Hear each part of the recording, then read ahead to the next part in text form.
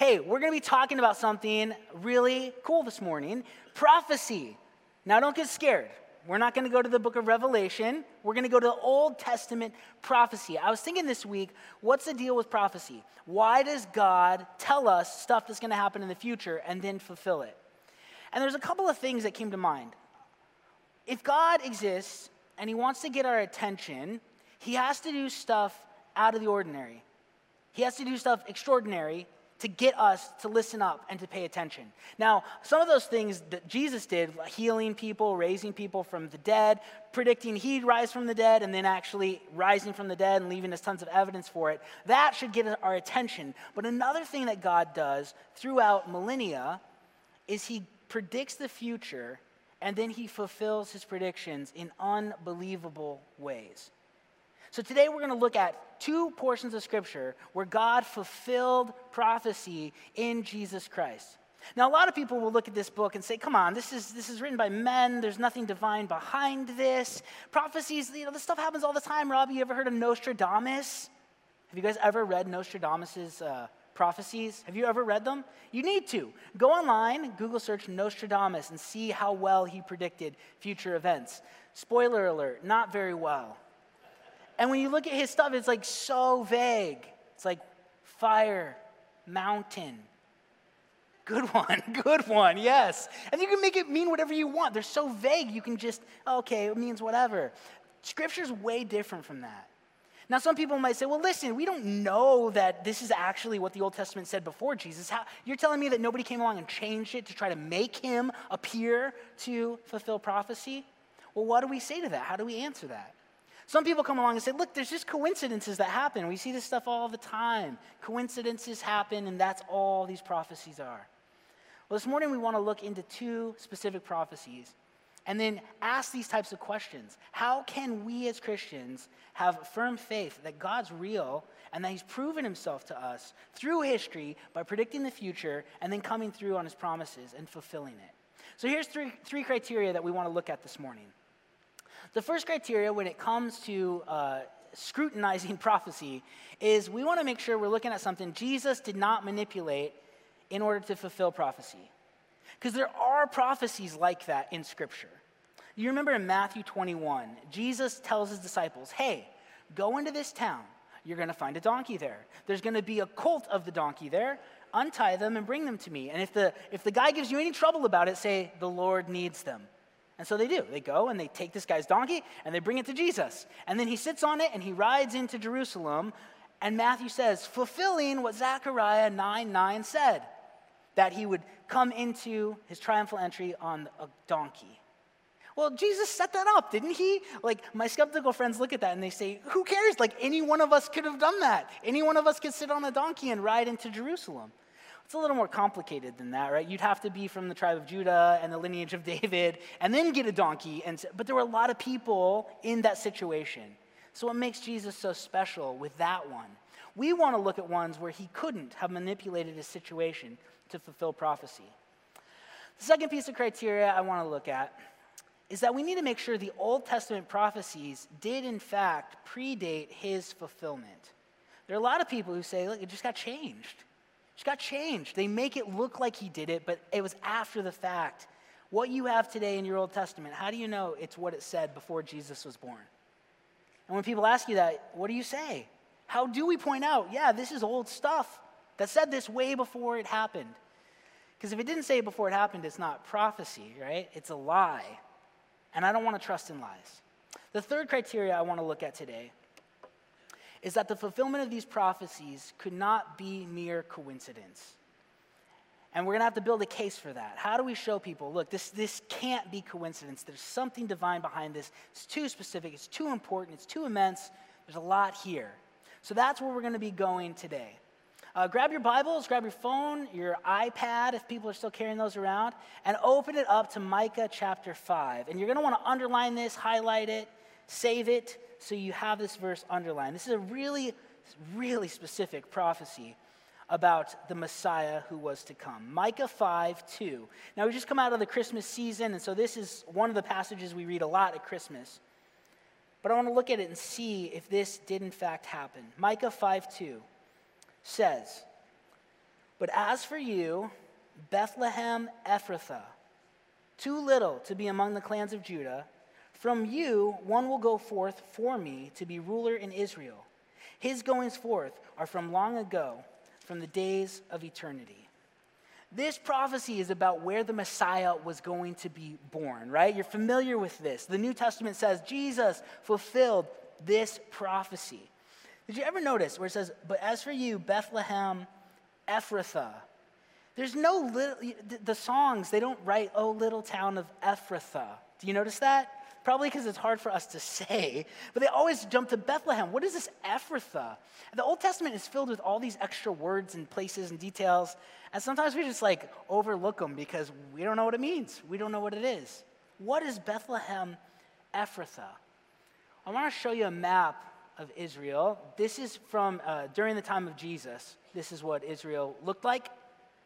And you'll notice, here's Jerusalem, and then just south of Jerusalem is the little town of Bethlehem. See it right there? But wait, look up here. There's a town called Bethlehem up there too. Oh man, is Micah just doing a Nostradamus to us? Is he just naming a place that there's multiple of because it's a good chance maybe the Messiah is going to be born there? Is he just saying oh, he'll probably be born in Springfield, America, right? Because there's 500 Springfields all over the place? I don't think so. That's where the Ephrathah comes in. Ephrathah is a specific place. Ephrathah is this Bethlehem. In fact, the name Bethlehem wasn't the original name of that city. The original name of that city was Ephrathah. And we find it in Genesis, and we find it in Joshua, and we find it in Judges. Now, when he goes into talking about too little to be among the clans of Judah, he's referring to Joshua. When Joshua was giving the land to the different tribes of Israel after they came in from Egypt and they conquered, he's spelling out who gets what area, what city, all of that. And he doesn't name Ephrathah anywhere. He doesn't talk about Bethlehem anywhere. Because it's so insignificant, he doesn't need to mention it. Nobody's going to be stoked that they got Ephrathah. It was so small, so he doesn't mention it. And that's what Mike is pointing out. Even though Joshua didn't even care to talk about you because you're so insignificant, from this insignificant place, a really significant person is going to come. It's the idea. This other Bethlehem up here is Bethlehem in Zebulun, in the tribe of Zebulun. It's in Galilee during Jesus' time period. And it's really interesting because you see how close this Bethlehem is to Jesus' hometown of Nazareth? Now think about this. If Mary and Joseph wanted to trick us all into thinking their son was the Messiah, it'd probably be easier just to travel from there to there instead of from there all the way down to there. 9 months pregnant, riding on a donkey for 80 miles. Any volunteers? No men should raise their hands right now. That's probably right. It's a crazy idea. Why would you do that when there's another one super close? Well, here's the deal. That's not what the prophecy was about. It's spelled out specifically. Do you see how this isn't a Nostradamus, mountain, fire, land prophecy? You can't make this mean whatever you want it to mean. It means what it means. Zeroed in, very specific. The New Testament confirms this is where Jesus was born. Matthew 2, 1 through 6.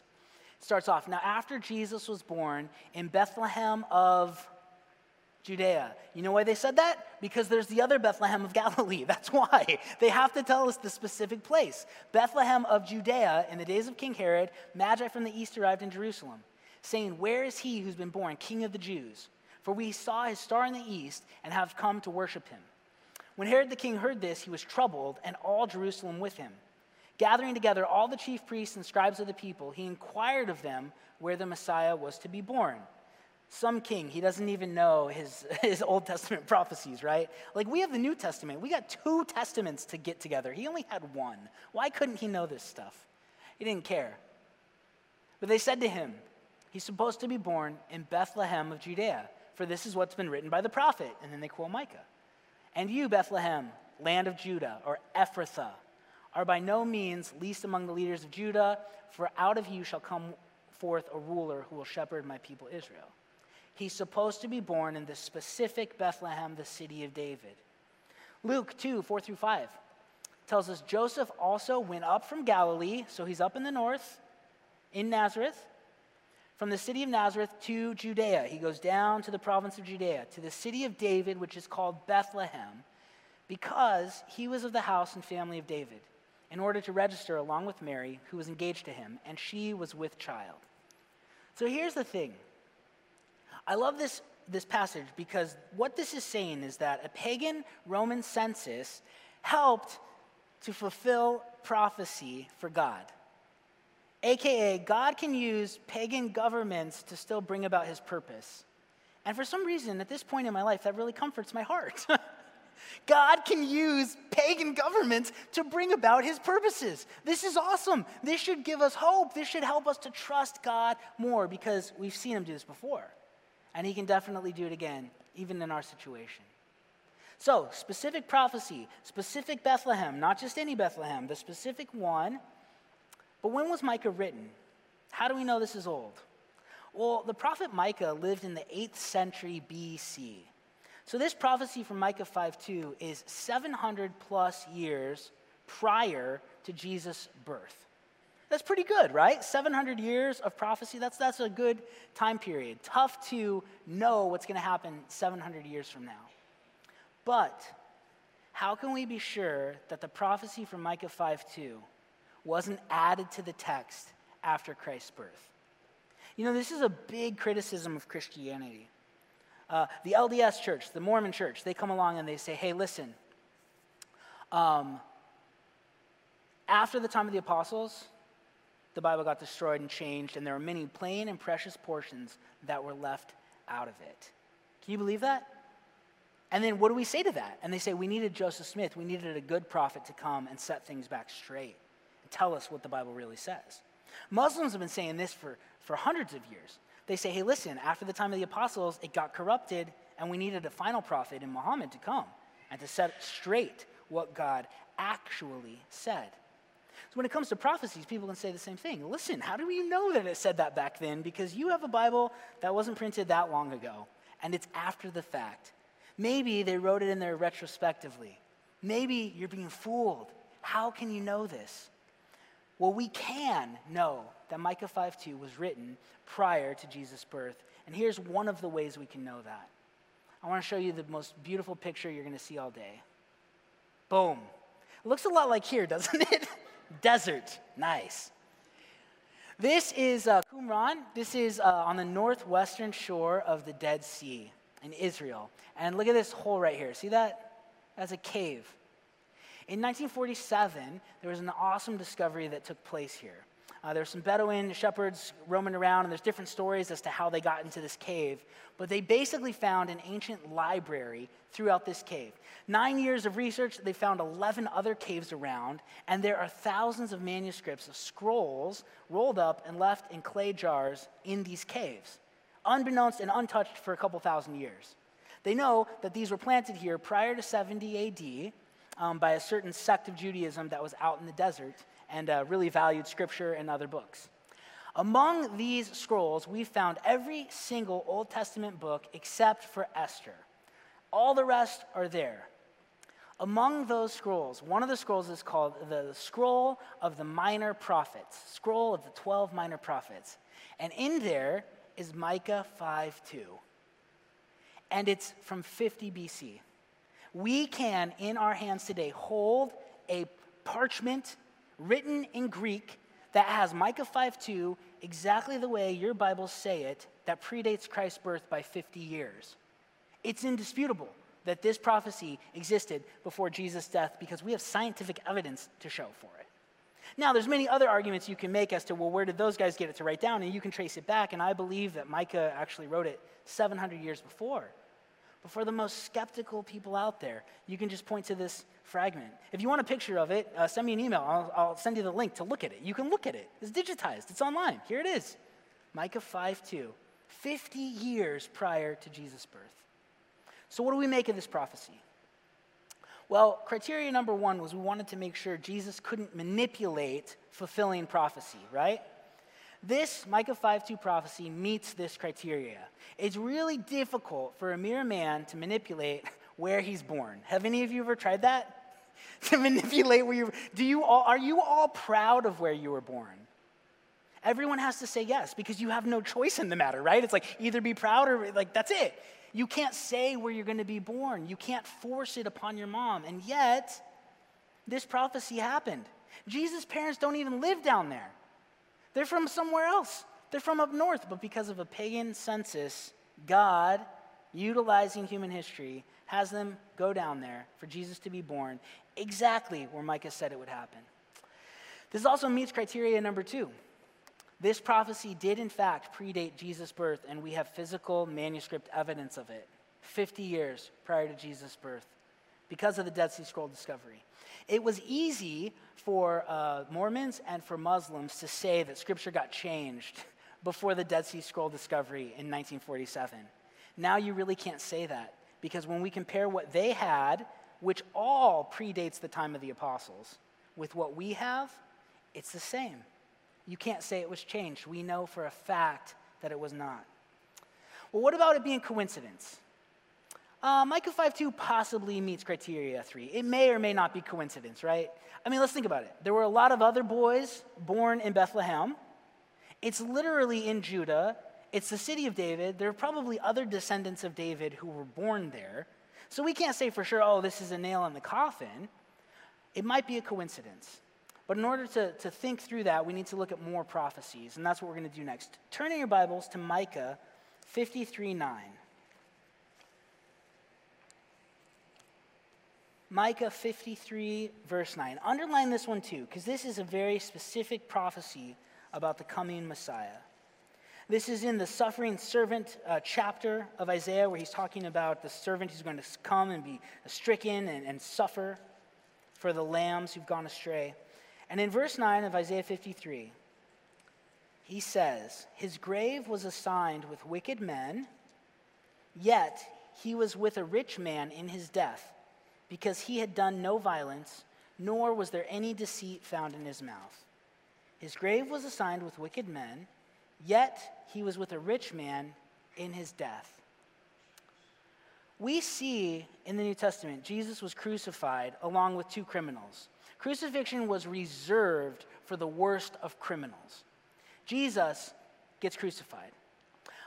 Then what happens is he dies on the cross, they stab him through the side to make sure he's dead, and Joseph of Arimathea and Nicodemus come. And Joseph goes and he asks Pilate if he can have Jesus' body. And Pilate lets him off, and Joseph and Nicodemus prepare the body, and then they go and they bury Jesus. These guys were rich. Joseph and Nicodemus were both part of the religious establishment that actually killed Jesus, and they had money. The Bible tells us that the tomb of Joseph was brand new, a rich man's tomb, freshly hewn out of rock, never been used, really nice. Isaiah tells us that the suffering servant is going to have his grave assigned with the wicked, yet he's going to be with a rich man in his death. Very specific on how he's going to be buried and what's going to happen. Now, there are 3 ways that the Romans buried crucified victims. One of the ways that they would dispose of the body is they'd just let it hang on the cross for weeks or months. Birds would come and pick at it, or dogs would come and eat it, and they'd just crumble where it lay.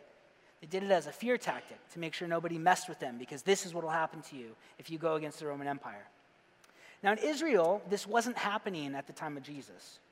And the reason for that was because the Jews had a law in Deuteronomy. And it said, listen, if a man is a criminal and you hang him on a tree, he can't hang on the tree overnight. He's a curse, and it'll bring a curse on the land. So you have to take him off of the tree before sunset. So to appease the Jewish people and the Jewish religion and the Jewish law, the Roman government, for about a 70-year period, allowed them to take crucified victims off of the cross before sunset and properly bury them. Rome didn't care about the law. They just didn't want to have an insurrection rise up and a militia form over these types of things. So they appeased them by allowing them to do this. What would happen with some of these criminals that nobody cared about is that the Romans would take them off before the sun went down to appease the Jews. They'd tie them to a horse. They'd drag them through town to show everybody this is what happens if you mess with the Roman Empire. And then they would go and they'd throw them into a mass grave with other criminals and bury them. And to be honest, that was where Jesus should have gone. He was a criminal to the Roman Empire. He was a criminal, a blasphemer to the Jewish council. And that was where his destiny was going to be, a grave assigned with the wicked. You remember he didn't have any money. He was a carpenter, right? Not a rich guy. He literally tells us, I don't even have a place to sleep tonight, right? The Son of Man has nowhere to lay his head. And yet, this poor carpenter, whose grave was assigned with the wicked, doesn't get taken off the cross by his mom or his brothers or his disciples. He gets taken off by two members of the same council that condemned him to death and buried in a rich man's tomb. The third way that the Roman Empire buried crucified victims was that friends or family could come and appeal for the body, take it off, and go and bury it. And that's exactly what we see happen with Joseph of Arimathea and Nicodemus, thus fulfilling the prophecy of Isaiah 53. He was assigned a grave with the wicked, yet he was with a rich man in his death. Is that fascinating? How could Isaiah know that? It's not Nostradamus vagueness. It's very, very specific on how he was going to die and how he was going to be buried. Well, when did Isaiah live? Isaiah was a contemporary with Micah. They lived at the same time. They lived in the 8th century BC. Isaiah was an advisor to King Hezekiah when the Assyrian Empire was coming down and wrecking the northern tribes. He prophesied a lot, and he talked a lot about specific things Jesus would do at his first coming and specific things that he will do at his second coming. But this prophecy predates Jesus' birth once again by 700 plus years on how the suffering servant is going to die and be buried. Fascinating. But the question remains, how can we be sure that the prophecy of Isaiah 53:9 was not added after Christ's death, like a lot of people say? We go back to the Dead Sea Scrolls. One of the greatest finds in the Dead Sea Scrolls library was the Great Isaiah Scroll. This is a picture of part of it. It's huge, but it has pretty much all of Isaiah in it, and it dates to 125 BC. This is 155 to 158 years prior to Jesus' burial. That is astonishing. Hard evidence we have today to show people, no, it existed before, at least 150 years before his death. Here it is. Now, we can make cases that take it even further back because we have other things, but I love pointing people to this because you can't argue it. It's there, literally in black and white, if you can read Hebrew, right? It's there. God wants us to know that we can trust him. And prophecy is one of the ways that he gains our trust. Isaiah 53:9, does it meet criteria 1? I think so. Crucified criminals can't usually manipulate how they're buried. Very difficult to do because nobody cares you're a criminal. Typically, they didn't have family care enough about them to come and bury them. They were usually thrown in a mass grave. Jesus has these guys who were his enemies, not his friends, come and bury him in a rich man's tomb. Criteria number 2, did this prophecy predate Jesus' birth and death? Yes, and it's confirmed in the Great Isaiah Scroll. Hard evidence that it predates what Jesus did and it wasn't added retrospectively. What about number 3? Could it be a coincidence? Maybe, maybe not. There might be other crucified victims who were buried in a rich man's tomb. It's not out of the question, right? It's very possible that wicked people were given pity by a rich guy and buried in the tomb. I don't know of any, but it could have happened. But what do we do with this coincidence argument? Because this comes up a lot. Listen, it's good guessing. It's not true that God's behind it, but it's just ideas that you kind of look at as if they were fulfilled. Coincidence. There's a really cool old book. It's from 1957. So this always gives me encouragement because when I'm studying and I'm like, oh man, I wonder if anybody's ever thought of this before, I find it in old books that people thought of 50, 60, 100, 200, 300 years ago. Christians have already thought about this stuff, and I'm late to the party once again. There's this cool old book. It's called Science Speaks by Peter Stoner, 1957. That was 1 year after Elvis hit it big. Just so you know, I'm a huge Elvis fan. I love the guy. In his book, he did a probability analysis of one man fulfilling Old Testament prophecies. And he did it with 8 prophecies. What are the odds of one man fulfilling 8 Old Testament prophecies? 8, all right?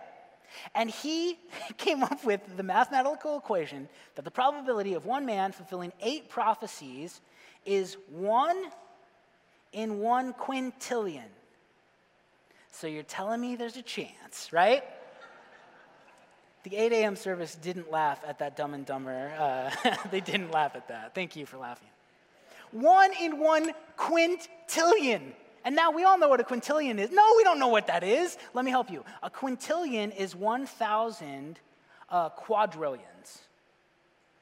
That doesn't help you at all, does it? Okay, a quadrillion is 1,000 trillion. Now we're getting to understand with the deficit. We can see, okay, I see how this works, right? 1 quintillion. Here's an analogy that Peter Stoner gave us. He said, listen, if we took silver dollars and we covered the state of Texas in silver dollars 2 feet deep, that's a lot of silver dollars, first of all. And we could help the national deficit, by the way, if we had that many, right? But no, that's what he said. 2 feet deep, cover the state of Texas. And then you took a green marker and you colored one side of 1 silver dollar green and you threw it into the great state of Texas. The probability of one man fulfilling 8 Old Testament prophecies is the same as letting a blind man loose in Texas, and on his first attempt, he bends down and picks up the green silver dollar. Now here's the crazy thing. Jesus didn't fulfill 8 Old Testament prophecies. He filled somewhere between 300 and 350. God is screaming for your attention. There is so much evidence for his existence and what's true if people will just look. God wants us to know Jesus is someone significant. Jesus is someone extremely important. And you know what? We probably should listen to his message. Not just because he did miracles like walking on water, not just because he raised people from the dead, not just because he predicted he'd rise from the dead and then did rise from the dead, doing something that no human being has ever done in history, but also because God, using time, tells us what he's going to do way before he does it, and then he does it. And we get to experience all the benefits because we're way on this side of it looking back going, wow, that's pretty good. That's pretty awesome. So what? What's the takeaway for today? What's the application? Do you trust what God says about the future? Do we trust what God says about our future? This guy doesn't just tell us, hey, trust me, I'm good for it. He shows us over and over and over and over again that we should trust him. He gives us evidence that we should trust him. Fulfilled prophecy being one of many. Do we trust what he says about what he's going to do? Do we trust what he says about, in this world you will have trouble? We don't like it, but man, I really trust that because it's happening. But he says, take heart because I've overcome the world. He's overcome. He inaugurated overcoming the world at the cross, and the consummation of it coming about at his second coming is getting close. And I'm excited about that. But man, I get so focused on stupid stuff in my life or hurt or numbing myself from pain. I don't focus on trusting him with my future. Do you trust what God says about the future? A couple weeks ago, I was asleep. It was Christmas Eve, 2 a.m., Christmas Eve morning. And I get a text from my friend. And he told me that one of our other friends, Chuck, he died from COVID. He's 37 years old, has 4 boys, wife. Got it real quick, went into the hospital, ventilator, dialysis, dead. Fast. We were praying for him for that little bit of time while he was in the hospital. God didn't answer our prayers the way we asked. And I've been thinking about it a lot over the past 2 weeks, especially for his wife and the kids. And I get upset about it, and I get hurt about it, and I hate this stuff. And I know people die, and we've all experienced that a lot this year. We see it, we hear about it, but we shouldn't get comfortable with it. We shouldn't get used to it. God, why? I know you're going to make it good, but man, this hurts right now. God, why? And he keeps bringing me back to, do you trust me with what I say? Robbie, do you trust me with what I say? My friend Chuck believed in Jesus. He followed Jesus. I know where he is. Not because I don't hurt, but because there's promises in here from a guy who's really trustworthy. that to be absent from the body is to be present with the Lord. That if you believe in Jesus, you have eternal life. Our future is anchored in the promises of God, and he is a very trustworthy source. Without him, we get blown around all over the place because we put our hope in governments or in finances or in career or in relationships and families.